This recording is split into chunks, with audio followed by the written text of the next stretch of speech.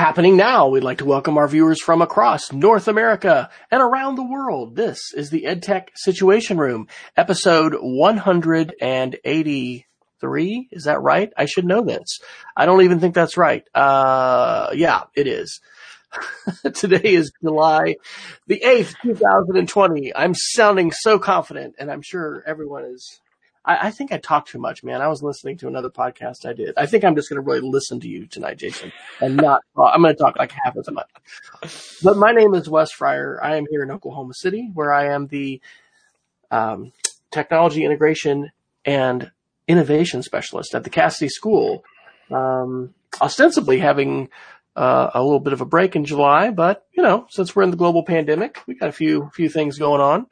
And I'm thrilled to be joined, as always, by my compadre, who is going to do 99% of the talking tonight. I'll just be quiet. It's Dr. Jason Neiffer, who is continuing to keep rowing in the galley of the Montana Virtual Academy, as far as I have heard. Is that an accurate metaphor, Dr.? Yes, it is. Although, quick correction, the Montana Digital Academy, the Montana Virtual Academy is a different thing and not Montana. Oh, but what? Yeah, long story. I'll tell you offline. But yes, I am the assistant director and curriculum director of MTDA, the Montana Digital Academy, the state virtual school located in fabulous Missoula, Montana on the University of Montana campus, although my staff is sprinkled around the greater Missoula area right now with COVID. But yes, lots of interesting things going on in my organization, and we're working hard to try to make sure that we can staff up and create capacity as best we can to serve in context of us being a supplemental program, and also, trying to secure extra funding to see if we can't provide additional services should be needed by schools. But as much as I'd love to talk about that the next hour, I spent most of the last 3 days talking about that. And although I will not speak 99% of the time, because careful what you ask for, Dr. Fryer, I might actually do that. That's not what we're doing tonight. I do want to mention a quick shout out and an invitation, really. Dr. Fryer is the keynote speaker, one of two, at next week's Mountain Moot, mountainmoot.com. And the Mountain Moot is, I think they've been going for 10 years now. This is either the 10th or 11th anniversary of providing what started off as a Moodle conference in Helena, Montana at my alma mater, Carroll College, but has expanded to be more kind of tech oriented. And this year, a shout out to their amazing staff, Ryan Hazen and Dan Case, both gentlemen that I have extraordinary respect for. They've done really amazing things at Carroll, watching my alma mater flourish with educational technology and really smart technology in the classroom has always been really an incredible thing for me to watch. But they made Mountain Moot free this year. They've put it online, and right now they have over 500 participants signed up. If you go to mountainmoot.com, you too can sign up to attend, and you'll be able to see Dr. Fryer as one of the two keynotes, which is great. And then I will be joining my work partner in crime, Mike Agustinelli, to present a 3-hour workshop on Wednesday morning on how the science of learning can help inform distant, blended, or remote instruction. And so we're really looking forward. In fact, Mike and I worked on that presentation for a couple hours today, and we're really excited to share some of the things we've learned in our time helping drive the Digital Academy. But this podcast is not self-promotion, unlike other podcasts, I guess. But we're going to do a little bit, though. There'll be a little bit here and there, right? We're going to talk about the news, and we actually carried over a lot of articles from last week, because for those of you that listened last week, we had the mega link list in an extraordinary way. This week, we will carry a couple of those topics over, and I see Wes added some great stuff in that's new that we will talk about this week. But Dr. Fryer, I guess I would like to start, if you don't mind, because I was really taken aback by something on Twitter, which is usually a place where I get good professional encouragement and inspiration. But a name that was new to me, it's Kathy Brandt. She is the senior director of marketing intelligence at NWEA, which used to be known as the Northwest Evaluation Association. They're the group responsible for MAP testing, if that's something that you're familiar with in your neck of the woods in the United States. But she posted something that received some decent traffic on Twitter, but it's the clearest indication I've seen yet of the extraordinary challenge that I think schools are going to have to go through. And you have to excuse me for reading this 12 tweet storm, but I think it's important to hear. So Kathy writes that over the last couple of weeks, I've been interviewing district leaders about spring closing and the fall reopening. Fall planning is really daunting. I knew that already, but talking to them brought it to life. One of them told me that with social distancing, to get all their elementary kids to school on a bus means they need 100 additional buses. They've got teachers at a high risk for COVID that will quit if they have to come in. They have other teachers who would quit if they have to teach remotely. They've got high school teachers trying to connect with 150 kids and their parents every week, kids that like to text their teachers at 10 o'clock at night. They have middle school teachers who are single subject teachers, science, math, English, who are going to have to teach elementary kids in all subjects, and high school teachers are going to have to teach middle school kids. They've got curriculum designed for 180 days of instruction, but kids may only get 36 or 72 days in class with instruction. They they still have to add last spring's lessons to this year. They're trying to figure out staggered schedules, but don't have enough teachers to be in the classroom and simultaneously available to kids when they're at home. So trying to figure out how kids can basically teach themselves when they're at home. They're trying to make sure that all kids from a family, the same family are in school on the same 2 days to provide the required and needed services to students with special needs, to keep parents informed but rely on them less, to keep teachers safe and effective, to turn crisis approach to learning to a new normal that's just as effective as the old normal. And they may be facing massive budget cuts and still need thermometers because they need to check every kid's temperature every day. PPE, which, as a side note, is still in very short supply in the United States. Tons of disinfectant and hand sanitizers, more buses, more adults to enforce social distancing, more Chromebooks, more hotspots, more teacher training, more toner, more paper, more. And as for learning loss, one district told me that this spring, 9 weeks of instruction were effectively reduced to 9 days. So instead of 45 hours of instruction plus homework and math and reading during the 9-week term, high school kids had 13.5 hours of instruction in each subject. That's it. Middle school students had 9 hours in each subject, and elementary kids had only 6 hours of instruction per subject. Now they're trying to figure that out and make up the learning loss while the pandemic is active, and their paramount needs to keep people, students and teachers, we're a people business, safe. It's daunting, and the amazing thing is that they'll figure it out. They're figuring it out because they have to and because it's their mission. They'll figure it out despite the political pressure to go back to the normal. Virus be damned. They keep kids and teachers safe, or that keeping kids and teachers safe is less important than the economy. It's amazing that despite all that's being asked to do, which is near impossible, they're committed to doing it. And they will try to do it with improving equity, reaching more kids, embracing innovation. And she says, I'm impressed and humbled. And again, a long read, and we typically don't read a lot of long form stuff here, although can you call tweets long form, here on the podcast? But I think Kathy's words are important. And I like the notion of this because I think it's realistic about the challenges ahead in the next 12 to 18 months. But the bottom line is that I know we'll figure this out. We'll have to. We just don't have a choice. But at the same time, it's going to be a challenging year or more ahead. And I know I couldn't be more impressed with teachers, and I've always been in love with the teaching profession and have had the utmost respect for teachers, administrators of all varieties, the many adults in support staff that are critical to opening up school buildings every single day, and that work will continue. But I hope you've heard this on the podcast here too. There is a lot of challenges ahead, but we're figuring it out. We'll step it up. We'll do our best, and our best will be good enough because I just don't know if any of us feel another option. Wow. Yeah, that is phenomenal. On a purely technical note, yeah, we talk about short tweets. You know, that's an example of a Twitter thread. And when you reply to the same tweet repeatedly, it gets threaded so you can see the entire thing. And she did a nice job saying 1 of 12, 2 of 12. A lot of times I don't know when I start those how many I'm going to have, so I just do a /1/2. But yeah, there's a whole lot of issues there. And we are going to have to be flexible. You know, I think I might have mentioned on the show last week that I'll be teaching Spanish this next year. So, and I'm losing my classroom. I just found that out 2 days ago, which I'm a little sad about. But, you know, our kids are going to have devices that are not shared. They're going to be using their own devices. But, you know, we're having a surge right now in Oklahoma, not like Florida, but, you know, it's bigger than we've had before. and we're just going to have to be flexible and we're going to have to adjust. So I do think that one of the replies on Kathy's Twitter thread there talks about reimagining. Kate Reynolds says there has to be a reimagine of thinking before schools can be reimagined. Every plan I've heard involves maintaining an arbitrary standard of sufficient class time. That's not realistic thinking. I mean, no question, this already resulted in gaps in learning for a lot of students. One of the things I think which will probably be different everywhere is that there's going to be more requirements this time around than there was in our emergency remote learning, where in a lot of places things were optional. Some schools just stopped and said, hey, we're just going to start the summer.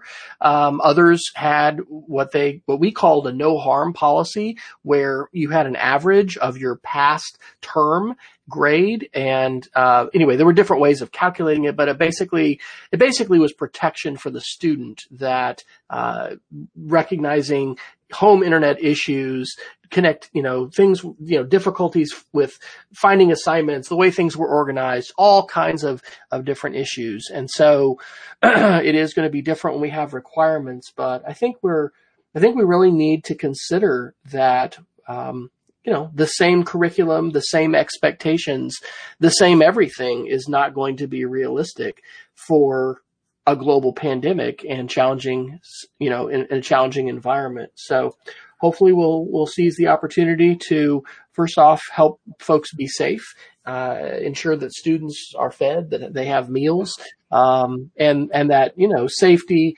and, the health of both teachers and students, because let's face it, teacher health is important too. And the comment that was in that Twitter thread about numbers of teachers, I mean, we have a relative who is opting to retire this year, versus, face what she was going to face, heading back in I think the largest high school in the state of Texas, in the library. So we're going to need to remain flexible, and we're going to need to collaborate. So this is a great call for all of us to be connected, to share ideas, to, focus on wellness for ourselves, for our colleagues, and not underestimate, the importance of relationships and words, those human connections, for not only students, but also for colleagues, for fellow teachers, for staff members, for everybody who is involved in this, because we're in a marathon. It's not a sprint. Right. It's gonna keep going for, we don't know how long. And I would encourage everyone that's not, I'm not saying journal per se. This is not a journal. This is really just a random idea book that I'm a pretty famous paper note taker. I've got at any given time, a half dozen notebooks sitting on my desk of varying degrees of usefulness that have different pieces. I think I've talked about in the past that I have a little EDC notebook that I go through about 6 or 7 of these a month, just taking notes and doodling. But I've taken a composition notebook, traditional composition notebook, stuck it in a nice cover, which makes it a fancy journal, right? And I've been writing down, like, when I think of things that, man, I want to remember this after this whole mess is over with, because I want to talk about this in greater detail than I think we can do during the crisis nature of the situation. I would encourage all teachers, administrators, any adult that's working in schools, and in fact, on the odd chance that there are students listening to this podcast, you too, right? Like, there are some lessons that we can learn from this that I think will be very positive for education after this is all said and over with. But if we don't take that opportunity to have some of these conversations when the pressure is less imminent, then I think we lose an opportunity to waste the crisis situation to talk about better ways to do things in the future. But I guess one more time, I would say, I don't say this enough, but maybe I don't have the opportunity to say this enough. Teachers, you're out there, you're doing amazing work. Do your best, and we're all going to get through this together. But it's going to be a bit of a pain for a while longer. That is right. Well, on the news front, let me just go through our topic. And hey, Peggy is here. Peggy, you can let us know where would you like us to go tonight? We've got new media, social media, Chrome OS, Google, privacy, media literacy, the tech correction, security, China, and miscellaneous before our Geeks of the Week. So Jason gave us our initial tweet. I think I'll just jump down to the tech correction, and I'll do two quick ones and get your thoughts, Jason. The first is Sheryl Sandberg's Facebook post from July 7th, 2020. Both Sheryl Sandberg and Mark Zuckerberg, the two top dogs at Facebook, had a pretty significant conversation this past was it this week? Was that on Monday? I think it was this, because that was on the 7th, right? And today's the 8th. Was that yesterday? Wow. It's been a long week. Talking about whether how they are going to work to keep the platform, free of hate speech, how they're going to address racism, bigotry, white supremacy. So this post that I just shared there in the chat by Sheryl, which of course was on Facebook, actually sounded fairly optimistic in terms of maybe what they were going to do. But the immediate article that the New York Times posted on the 7th in response was much less positive. And so the headline of that article is Facebook fails to appease organizers of ad boycott. We mentioned this on the show last week that there's a large group, several hundred advertisers who are boycotting Facebook, and, money talks, and advertising is like 99% of Facebook's revenue. And so the prospect of losing that is certainly not something that Facebook wants to deal with. And so there were very specific things that this group is calling for Facebook to do.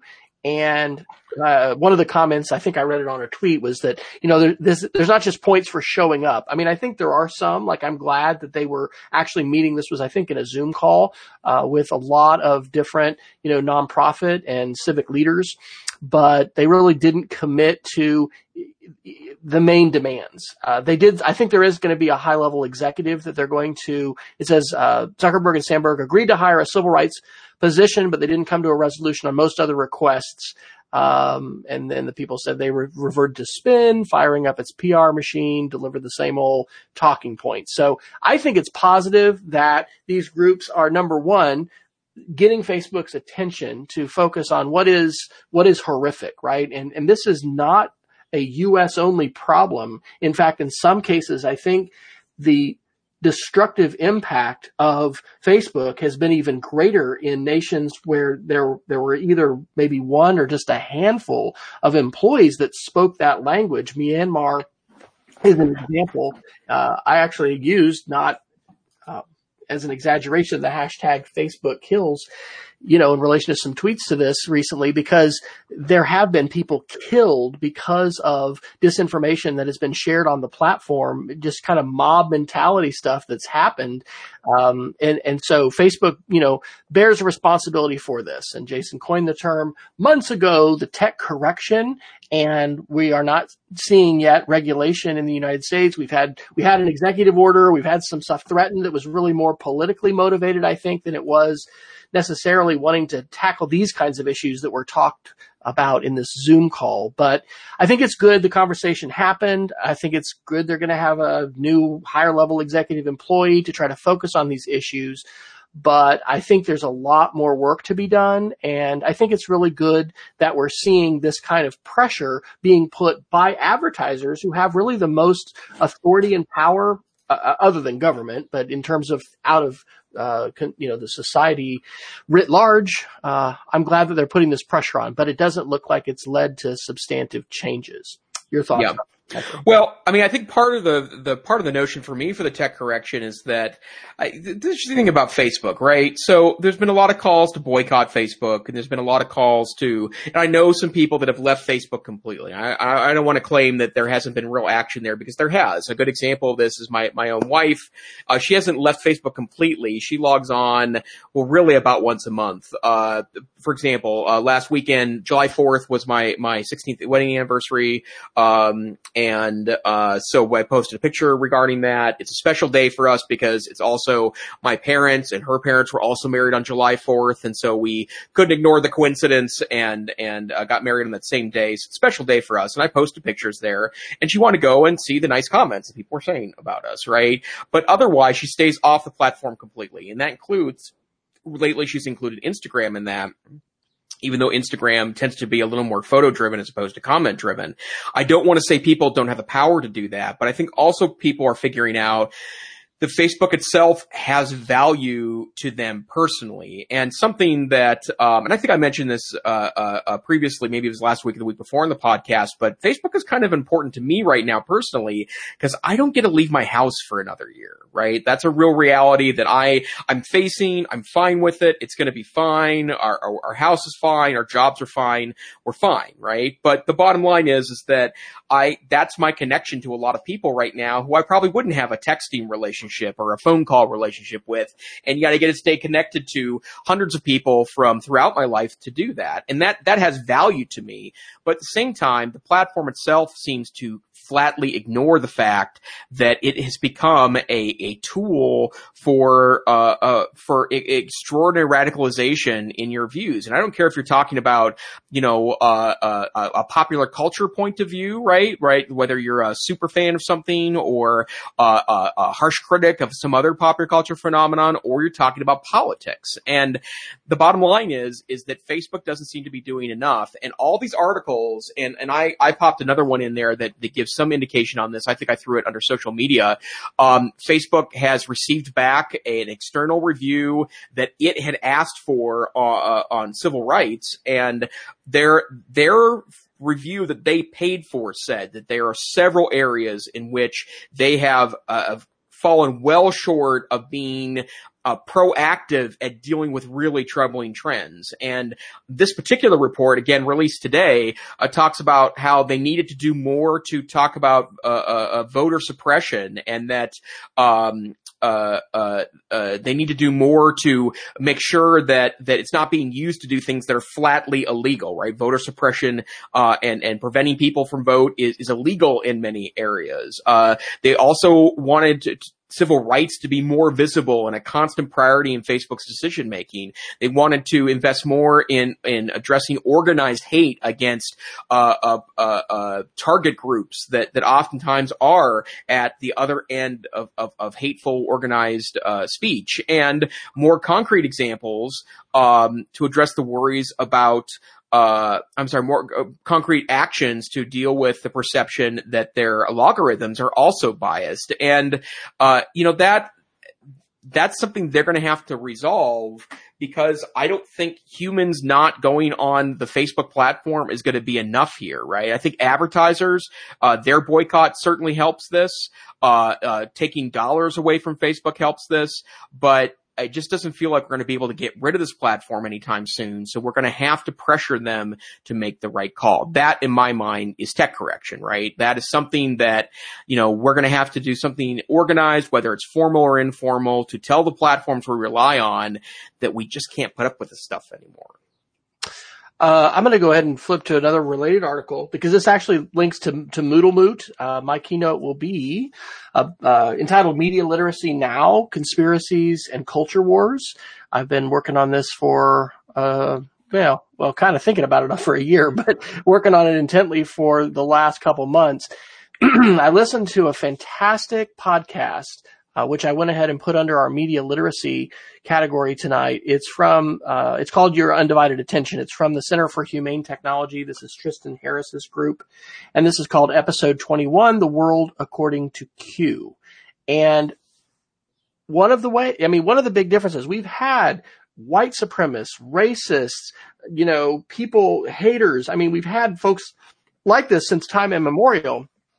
And by the way, we're probably not going to get rid of people who, this isn't what I would be espousing or anybody. Like, let's force people to, adopt a single view that talk about, something that's 1984 and authoritarian. I think what I would espouse, and probably a lot of educators, would be, educating people and helping utilize a variety of different strategies to try to help people grow in understanding and grow in kindness, and also to limit the amplification of those voices. One of the things Tristan Harris says in that podcast series is that freedom of speech is not freedom of reach.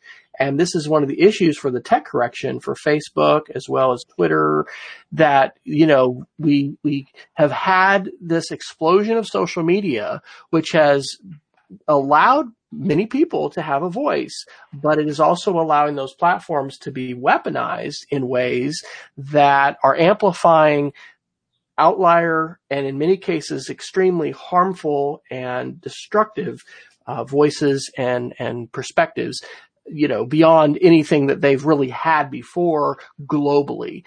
So my wife last night, and I don't know, I may write a blog post about this. One of her friends had posted something that was a very, very long list of accomplishments for, we're not a political show, so we're not going to just dive deep into this. But anyway, it was a long list of accomplishments for our chief executive who's running for re-election as an incumbent. And she was wrestling with this, and I said, what's the source? And she went all the way to the bottom and had this acronym. And what is that? Well, let's Google it. Oh, well, that's one of the acronyms used by QAnon, which is a global conspiracy that says that a ring of pedophiles is in charge of the entire world, and they call all the shots. It is extremely fringe. This podcast is really good, and it points to issues that Jason's talking about with radicalization and the ways in which these kinds of messages have been amplified, and these platforms are being utilized in very destructive ways. And I do think that this poses some existential threats to us as a representative democracy and to us as a society, because if we are fractured and hating each other, and we cannot get along, and we cannot unify around, common issues, and we're unable to constrain, violence and all kinds of pretty bad things, it really does threaten the foundations of our civic society together. So a recommendation for that Undivided Attention podcast. We want to continue to watch the tech correction. And to Jason's point, we all have the opportunity to take individual, action with respect to Facebook and Twitter and other things like that. But I think there's a lot here that we need to figure out. And I think that's an ethic we can bring back to the classroom as well with our students when we figure out how we can talk about some of these issues, which some of these are very polarized, hot button issues. We need to figure these things out. We need to be able to listen to each other. And frankly, I'll say this, I think podcasts are a huge part of the solution, right? The fact that yes, we can have fringe content and people can be radicalized, but we can also use this platform, this modality, this medium, to use words of Marshall McLuhan, this medium can be very constructive to allow us to listen to each other and to allow us to have some deep dives into issues that are complex and they're multifaceted. And I think we've got roles to play as educators in all of that, not only in catalyzing and encouraging the conversations, but in also equipping students to understand how to use these tools and to use these tools well, and to kind of overgird it all with this, idea of using our voice and using our tools for good and not for evil. Absolutely. I could not agree more. All right. What else? Well, let me check out here if there's anything else from the social media literacy, tech correction stuff. I would say that that in general, well, again, I'll just say one more time. I find these tools absolutely invaluable, but I do think that it is true that we need to be having these conversations with students, and we also need to be on the platforms that they are on as well. I know that kids don't like it when the adults invade their platforms, and sometimes we do bad things to those platforms, right? I still laugh at the fact that Facebook was so controversial when it started 15 years ago because it was kind of a private party and it was for college kids only. And then what I call the momification of Facebook, when mom showed up on Facebook to clean up its act real quickly, and now we're talking about Facebook in a context of that it's providing all this potential societal harm. But I would encourage that, especially if you're a tech savvy educator, don't continue to jump into new platforms and check out. Maybe we'll find the platform that does keep us meaningfully connected without creating I guess an evolution towards radicalization. So I guess we'll see. So, and I'll say to Peggy, so happy, Peggy, that you connected with the Undivided Attention podcast. I think, books are wonderful. And we all have experienced the power of books and how important it is to recommend books. I think podcasts can really fit in that category as well. So I want to encourage everyone to subscribe to podcasts, to check out new podcasts, and to find ways to recommend podcasts that you're finding, enlightening, important, and valuable. And sometimes they're also just, fun and entertaining as well. But yeah, good stuff. And it's one of the roles that we aspire to play here on the EdTech Situation Room, as a filter for the deluge of news and content that is out there. Peggy does that. I've been subscribed to Peggy's Nuzzle newsletter for a few weeks now and continue to get nuggets there. So it's one of the media literacy skills that we all need to be cultivating. How do we filter information? Who are our trusted sources? And what kinds of tools are we using to filter the exoflood of information, as it were? So I think, Dr. Neiffer, we probably should talk a little bit about China. Can we do that a little bit? Please do. Where should we start? Well, why don't we do an Ars Technica article. This is from July 4th, and it's called 5G was going to unite the world. Instead, it's tearing us apart. And I think that when we've talked on the show about Huawei, about, different aspects with China with respect to, Hong Kong and protests there, we've talked about a little bit of the Uyghur minority and the use of surveillance to repress, millions of people, and people think keep over 1 million people right now locked up in camps. There's all kinds of things going on. This article, though, is talking about 5G technology, which honestly I'm really looking forward to. I mentioned to my daughter this afternoon, we went on an errand. 5G is going to be something like 20 or 30 times faster than our current cellular connections. It's going to have a shorter distance, so they're going to need to install more towers. But this article is basically highlighting how, the world is having to choose sides. And so this isn't an Apple and Google thing. This is a United States thing versus China in terms of manufacturing. Now, there is another article, I think, that was linked there, and I put it in too. This was from June 15th. From Wired, U.S. companies can work with Huawei 5G on other standards. One of the things that's really important about the internet, right, is that it has common standards. TCP/IP is a protocol that is run all over the world by computers, by different web browsers.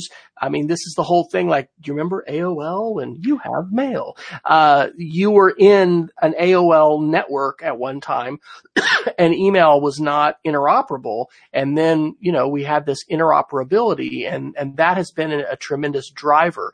Well, one of the things that's real interesting from that second article talking about U.S. companies working with it, I think this is a Reuters article, is that, basically the United States and representatives of the United States wrote the 4G protocol. But according to these authors, China has really written this protocol. And a lot of the controversy over this has to do with surveillance and the power that companies can have to basically tap the lines and, suck all the information out. There was a gentleman, I think in 2013, named Ed Snowden, who, informed us a little bit about things the United States was doing with regard to, ingesting the internet basically and, using, surveillance technologies to be able to do a lot of things with that information. So 5G is still coming. I think it's important that students know about that, what's going on between the United States and China. And so, we don't have Huawei phones for sale here in the United States. Companies are having to make choices. I'll say that I hope, and I'm glad to see that article about U.S. folks being allowed to work on the standards, because internet standards, it's important for us to be a connected global community. The internet is important as a global thing. And we might have North Korea and Iran and, some nations that at times have been termed, I think appropriately, rogue nations that might not allow their citizens either to have access at all, in the case of North Korea, apparently, or, direct unfettered access, highly censored access. That is definitely a thing in a lot of places, a lot of countries in the Middle East, but, also other places too. So I hope that we'll see web standards that can be, broadly adopted, and I'm excited to see that. But we're still going to be, years away from 5G being a reality. However, maybe Elon. Did you get registered, by the way, for Starlink, or did your relatives get registered, Jason, to become the beta testers? Because you guys could be the target audience there. Right, I did. Yeah, I did encourage my in-laws to do that because I really wanted them to have an opportunity, because I do think there's a lot of future there. It's interesting because I don't even know if there's 5G access in Missoula, but in the last 48 hours, I've seen a couple of articles that really weren't worth mentioning here, other than the fact that mid-range 5G phones are likely to become available before the end of the year, and I'm not a $1,000 phone guy. I'm a $200-300 phone guy. And my current phone is a Moto G Power, which is an 8th generation Moto phone that was under $200, that has a nearly 2-day battery life, which is why I picked it up. But this is a cheap phone, but there's supposed to be one that's like this, that's similarly spec'd, that will have the 5G bandwidth on there. So it's suddenly interesting to me that that's happening. But 5G was supposed to change everything, and it's been almost completely MIA in the United States. I mean, I know that there's impressive stuff that's happening in big cities, but I hope that it would become a real option for folks that were in rural areas. And I realize that it's going to take some time to, kind of litter the landscape with 5G towers, but I'm still cautiously waiting. So that's a very interesting set of developments in regards to the international question there. And it's interesting that the post-pandemic coverage, like, you still see articles about 5G, but there's a lot of breathless excitement about 5G about a year ago. And it seems like the fact that we haven't that hasn't become a real reality yet, for obvious reasons, including what's being talked about in this article, it remains interesting to me. All right. Where to next, sir?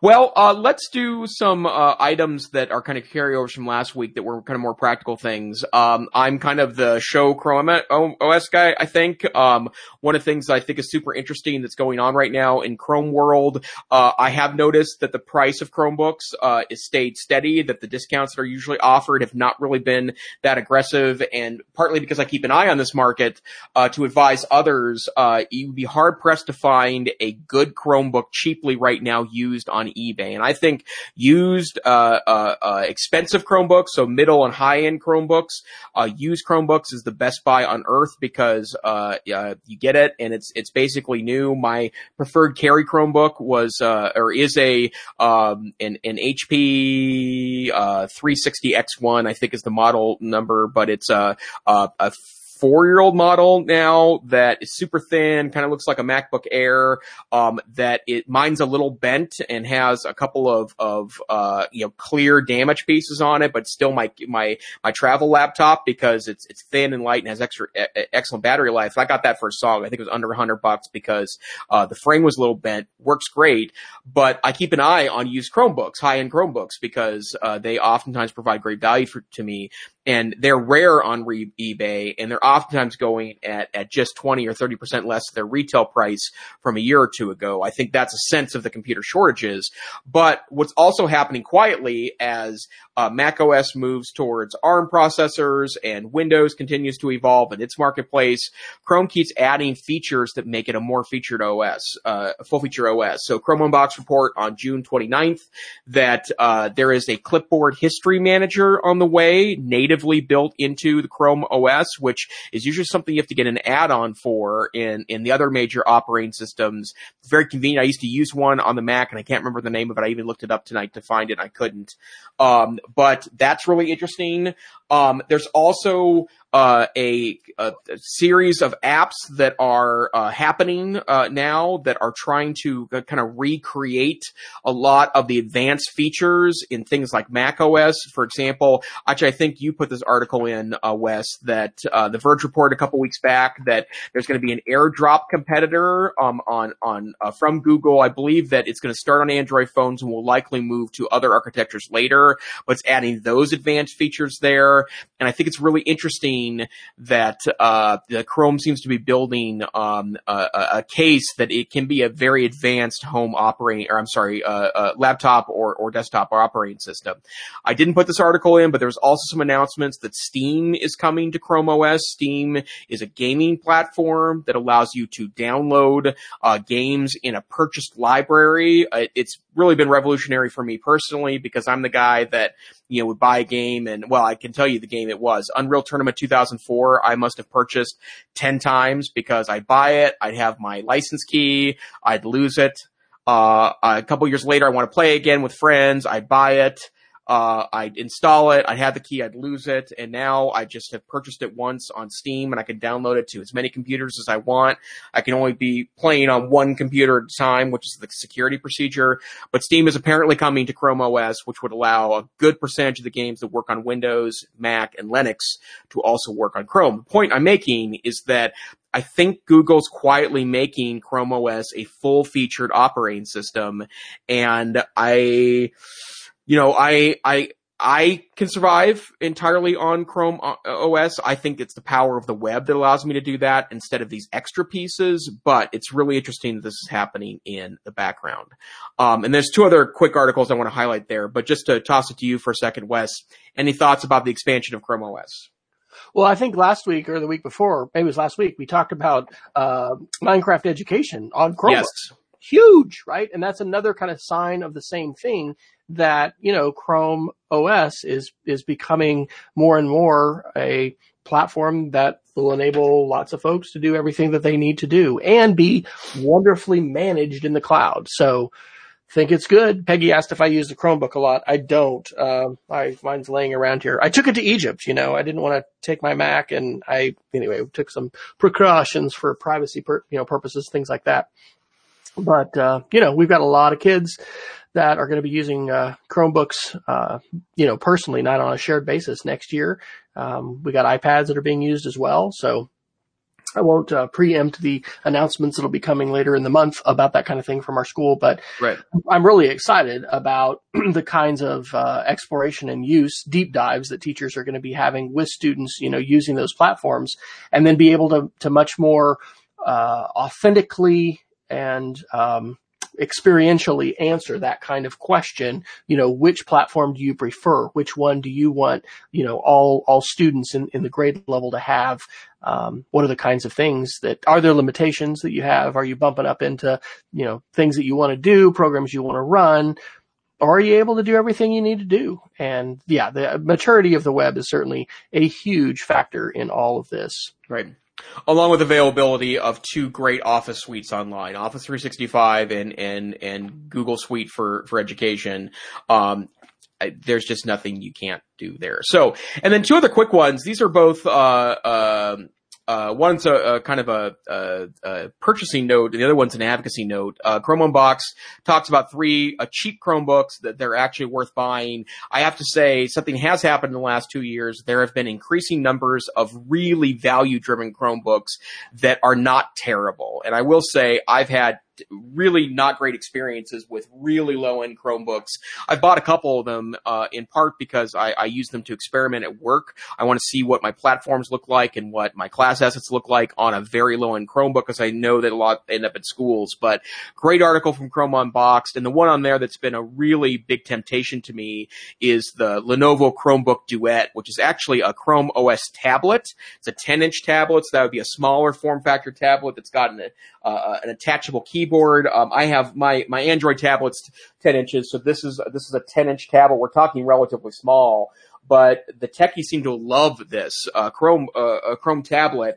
And one of the reasons why is because since Chrome OS has a guaranteed 8 years of updates, it's not like an Android tablet, which stops getting updates really usually within a year and a half of you purchasing this, whereas this will guaranteed get updates from Google for a minimum of 7 to 8 years. But that's really interesting. And then a really interesting article that I've always knew was an issue, but I guess this articulates it really well. This is from the other major Chromebook site. This is Kevin Tofels about Chromebooks. He writes on June 29th that Amazon needs to work on a big problem, which is dealers of things like laptops and Chromebooks listing things with misleading information, including things like a Chromebook that may or be 3 or 4 years old that's listed as the 2020 newest version of a Chromebook. I noticed this before Amazon and Apple started playing nice together again, that there would be things listed like newest version MacBook, and then I'd look at the specs. I'm like, that's not the case. I would look it up. It was a new it might have been a new Apple, MacBook Pro, but it was 4-year-old model, right? So not accurate. That's the newest version. And what Kevin's arguing here is that Amazon needs to take more responsibility here. And I gotta say, there seems to be some efforts on the part of Amazon to clean up some of the really gross listing practices that third-party sellers do. I've noticed in the last week, and I saw some articles about this the other day, that they're starting to list who is selling it to you. It's not as hidden anymore when it's a third-party seller, and those types of things are helping add some transparency to hopefully clean up the Amazon architecture. My one comment is that if you want to order or get a laptop for your student or for yourself for August, man, I hope your order is in, because it is tough. At least some of the suppliers that our tech department has contacted, we're talking about like November ship dates for large numbers of Chromebooks. We're actually ordering mainly iPads, so I think we are hopefully going to be having those come in before the start of school. We go back as teachers on August 3rd, and then the kids come back the following week. But yeah, lots of orders, and it's interesting what kinds of businesses are exploding as a result of COVID. I was at a pool store today, and a guy who has his own business said that COVID has tripled his business as a pool guy. And, if you're a Chromebook manufacturer, an iPad case manufacturer, the Logitech cases we're looking at, I understand, are going to be delayed a little more than the iPads. So, hopefully your tech department has got orders in. Hopefully you as a parent or just a computer using person, have your order in, because if not, be prepared to wait. There's a lot of folks that are scrambling to try to get additional devices, but those are some great tips. And I'm also frequently asked by parents, which you got to be careful, right? When you give advice about purchase this, buy this, and it's usually better to have some guidelines rather than saying this is the one. But those are some good articles, and I appreciate you continuing to keep us well informed of the developments in Chrome OS world. So it's good. Okay, we seem to be quickly heading towards the top of the hour here, although we started a minute or two late. Anything else you want to definitely get in this week, sir? Well, why don't we do some privacy articles? I think we talked about some of these, and I guess I'm going to just do it quick and then say, what are you doing? Wired, June 24th, Google will delete all your data by default in 18 months. I'm pretty sure we talked about this one because we said, I think maybe even Peggy had a question. Well, why don't they do that for new users? Yeah. It's okay. No, it's good to talk about. Yeah. Because I was looking today with YouTube, this media literacy project I'm doing. I used an account where I deleted the history and I deleted the watched videos. What are your thoughts on Google data? And you've said this. I think you're pretty good keeping it.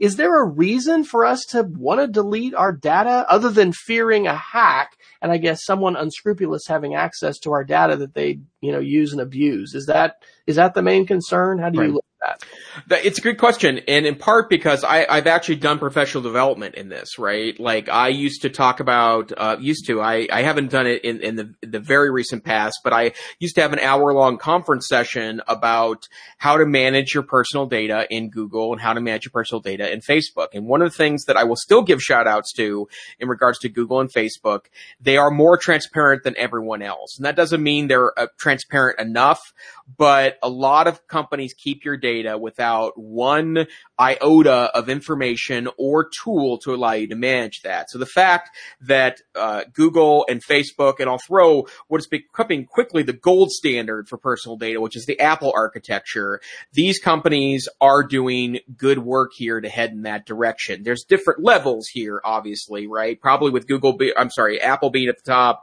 Google being somewhat less, and then Facebook being somewhat lower than that. But part of what I've always appreciated is that I can go in and look at the data that Facebook has on me. I could go in and see the data that Google has on me, but I choose to have my data stay in Google servers because I find value in that personally. And the one piece of it that I absolutely and utterly love is the location data. Now, I'm going to say something with a caveat. I don't have anything to hide in there, right? I'm not saying that that's a justification for Google keeping that information. I'm just saying that one of the reasons why I happen to be very comfortable with that is that I just can't imagine any real value from an embarrassment standpoint of having that data particularly available, but if it got hacked, for example. But I love going back. I'm a travel guy, right? The worst part about COVID for me is the fact that I'm now 4 trips now have been canceled this year, and I'm guessing that at least for me personally, it's going to be at least a year or two before I resume my international travel schedule again. The bottom line for me is that I like to go back and look at the places I visited when I went to Iceland in August 2013. I use Google Photos, which timestamps and geostamps those photos, which literally places them in the locations when you go back into photo history and also map history. I love that feature personally, but again, I like the choice. And there's been a lot of mocking of Facebook that they'll delete it after 18 months. I believe that that's actually been revised, and you can now, there's a 3-month option. They have different levels that you can choose. And I was given that option recently on my Android phone if I want to change it, but I prefer them to keep it. I guess for me, it really should be a choice of the consumer, right? That you choose how long that goes. And one thought here that's an interesting side note, there's a great article from The Verge on June 22nd. Andrew Yang, who we've talked about Andrew Yang here in the past because he's been an advocate for the universal basic income, which suddenly is not that radical of a notion in light of the fact of COVID-19, right? I know that debate has raged on in the national media because of COVID. But Andrew Yang is saying that at some point, we should just straight up ask tech companies to pay us for that data, right? Like that if we're going to provide, there's a more direct exchange of financial benefit on our part in exchange for financial compensation. So we share data, that we get money. I think that takes a lot of financial incentive out of tech. Maybe that's not a bad thing. Facebook we talked about earlier, but this data question I think is important and probably part of the tech correction.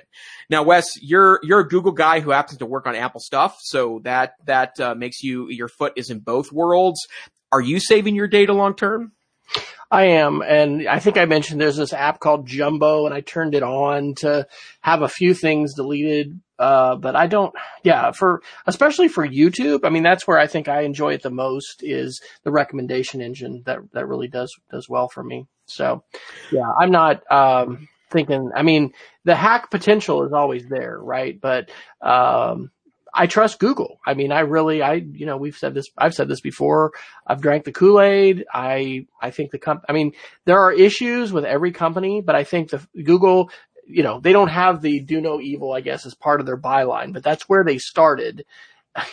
My a little foreboding there, but, and I don't know, but it's probably a lawyer thing that they took that out. But, I've worked a lot with them. I've had chances to be on the Boulder, Google campus for a whole day for the Google Teacher Academy and just have a lot of friends and colleagues that have just done a lot of work with them. And so I think it's a fantastic ecosystem. There are going to be all kinds of issues that come with that level of power that Google has, but I think they're wielding it very well.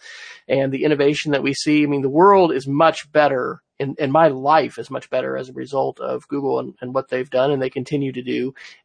So I trust them. But this kind of comes back to what we were talking about as far as media literacy, right? We got to decide, what sources of information are we going to trust? How are we going to filter the information? These are the decisions we have to make about, things we put in our house, the Internet of Things, the kinds of smart speakers, where we put our information, how long we allow folks to keep it, all of those things. Shout out to from Peggy George to Edmodo Summer Camp. That's pretty cool. kids ages 9 to 15 interested in free virtual summer camps. That is a pretty cool offering. Peggy's also sharing a beginner's guide to Google Photos by Sue Waters and Kathleen Morris, who are awesome over at the EduBlogger. And she is, if you're not following Peggy George, by the way, just like stop the show right now. P. George. Okay. Follow her on Twitter. You're not on Twitter. Get on Twitter first, then follow Peggy. She's been, at a lot of Google summits this summer, and she was up late participating in a New Zealand one. That is just awesome. I want to pick up one more, privacy article, and then if you got anything else, that's good, Jason, or we can Geek of the Week it. This one is from the EFF, and I got this one a couple weeks ago, but it is pretty eye-opening. This is from June 30th. If you're not familiar, the EFF is the Electronic Frontier Foundation, and it is, as far as I know, the preeminent nonprofit globally that is really fighting for privacy rights and really trying to help us as a society be both thoughtful and conservative in our decisions about things like artificial intelligence, surveillance technology, things like that. And so this article by Bennett Cyphers and Karen Gulo is titled Inside the Invasive, Secretive Bossware Tracking Workers. And so it talks about how millions of people are working from home and there's all kinds of software that's available, but there is a category now called bossware. And it says, while aimed at helping employers, bossware puts workers' privacy and security at risk by logging every click and keystroke, covertly gathering information for lawsuits, and using other spying features that go far beyond what is necessary and proportionate to manage a workforce. So I think this is probably an example of a digital ethics question in terms of your organization. I think, it was a number of years ago where we heard reports of a one-to-one initiative. I think it was in the Northeast. Hopefully I'm not painting with too broad a brush there. I don't know exactly where it was, but there were school employees that were surreptitiously activating webcams on cameras, and that led to obviously very justified outcries and, talk about mobile device management and the kinds of powers and permissions that are given there. So, I assume, Jason, you are not installing bossware on everyone's machine at your fine institution.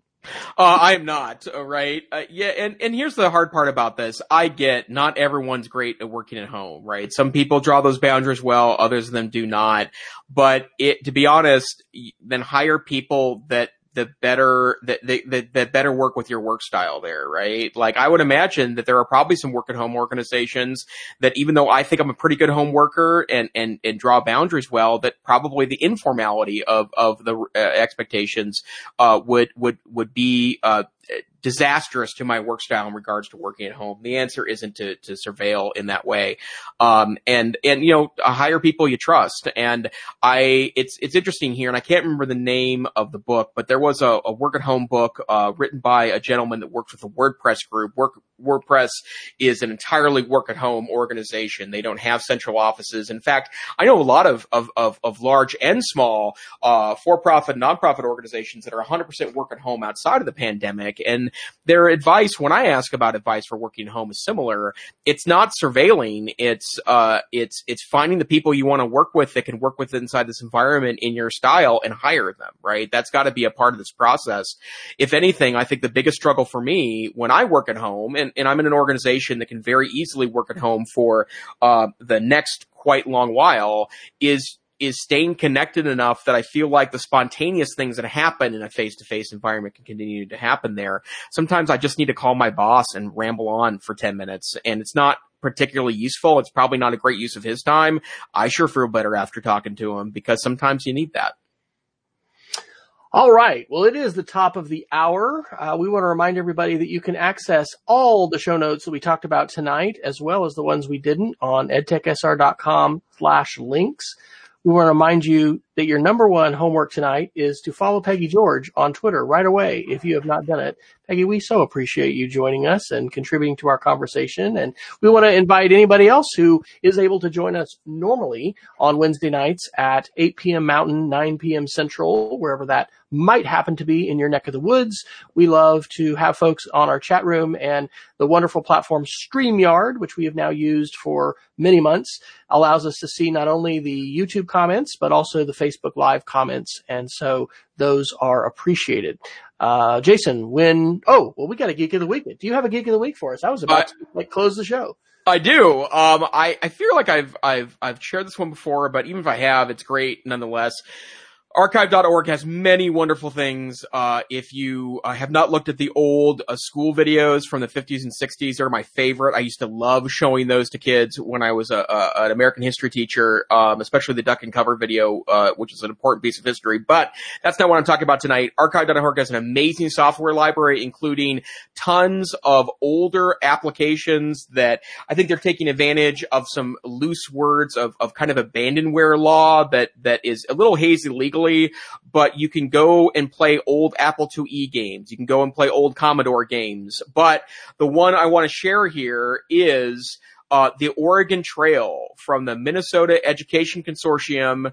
Used to be a public institution, became a corporation eventually. You can go to archive.org and play the old version. So this is including the 1984 version, and the one I linked to is the 1990 version of the Oregon Trail, old school Oregon Trail. And it is just a delight. I've lost hours to archive.org, and they have literally thousands of old pieces of software on DOS and old DOS software, old Apple software, old Commodore software that runs in emulators directly in your browser. So no software downloads required. Archive.org. I put a link to the software there, but you'll see it when you first go there. But there's a link on the main page too. So I guarantee I have nothing quite as fun to share. Yeah, they have Joust. I played. Yeah. This is from the MAME, and I was using Mac MAME. And now it's web-based. Wow. Continuing our conversation about how your browser is just about all you need. Well, my Geeks of the Week, two quick ones. I put up, I've been blogging a bit more since I'm officially on holiday this month.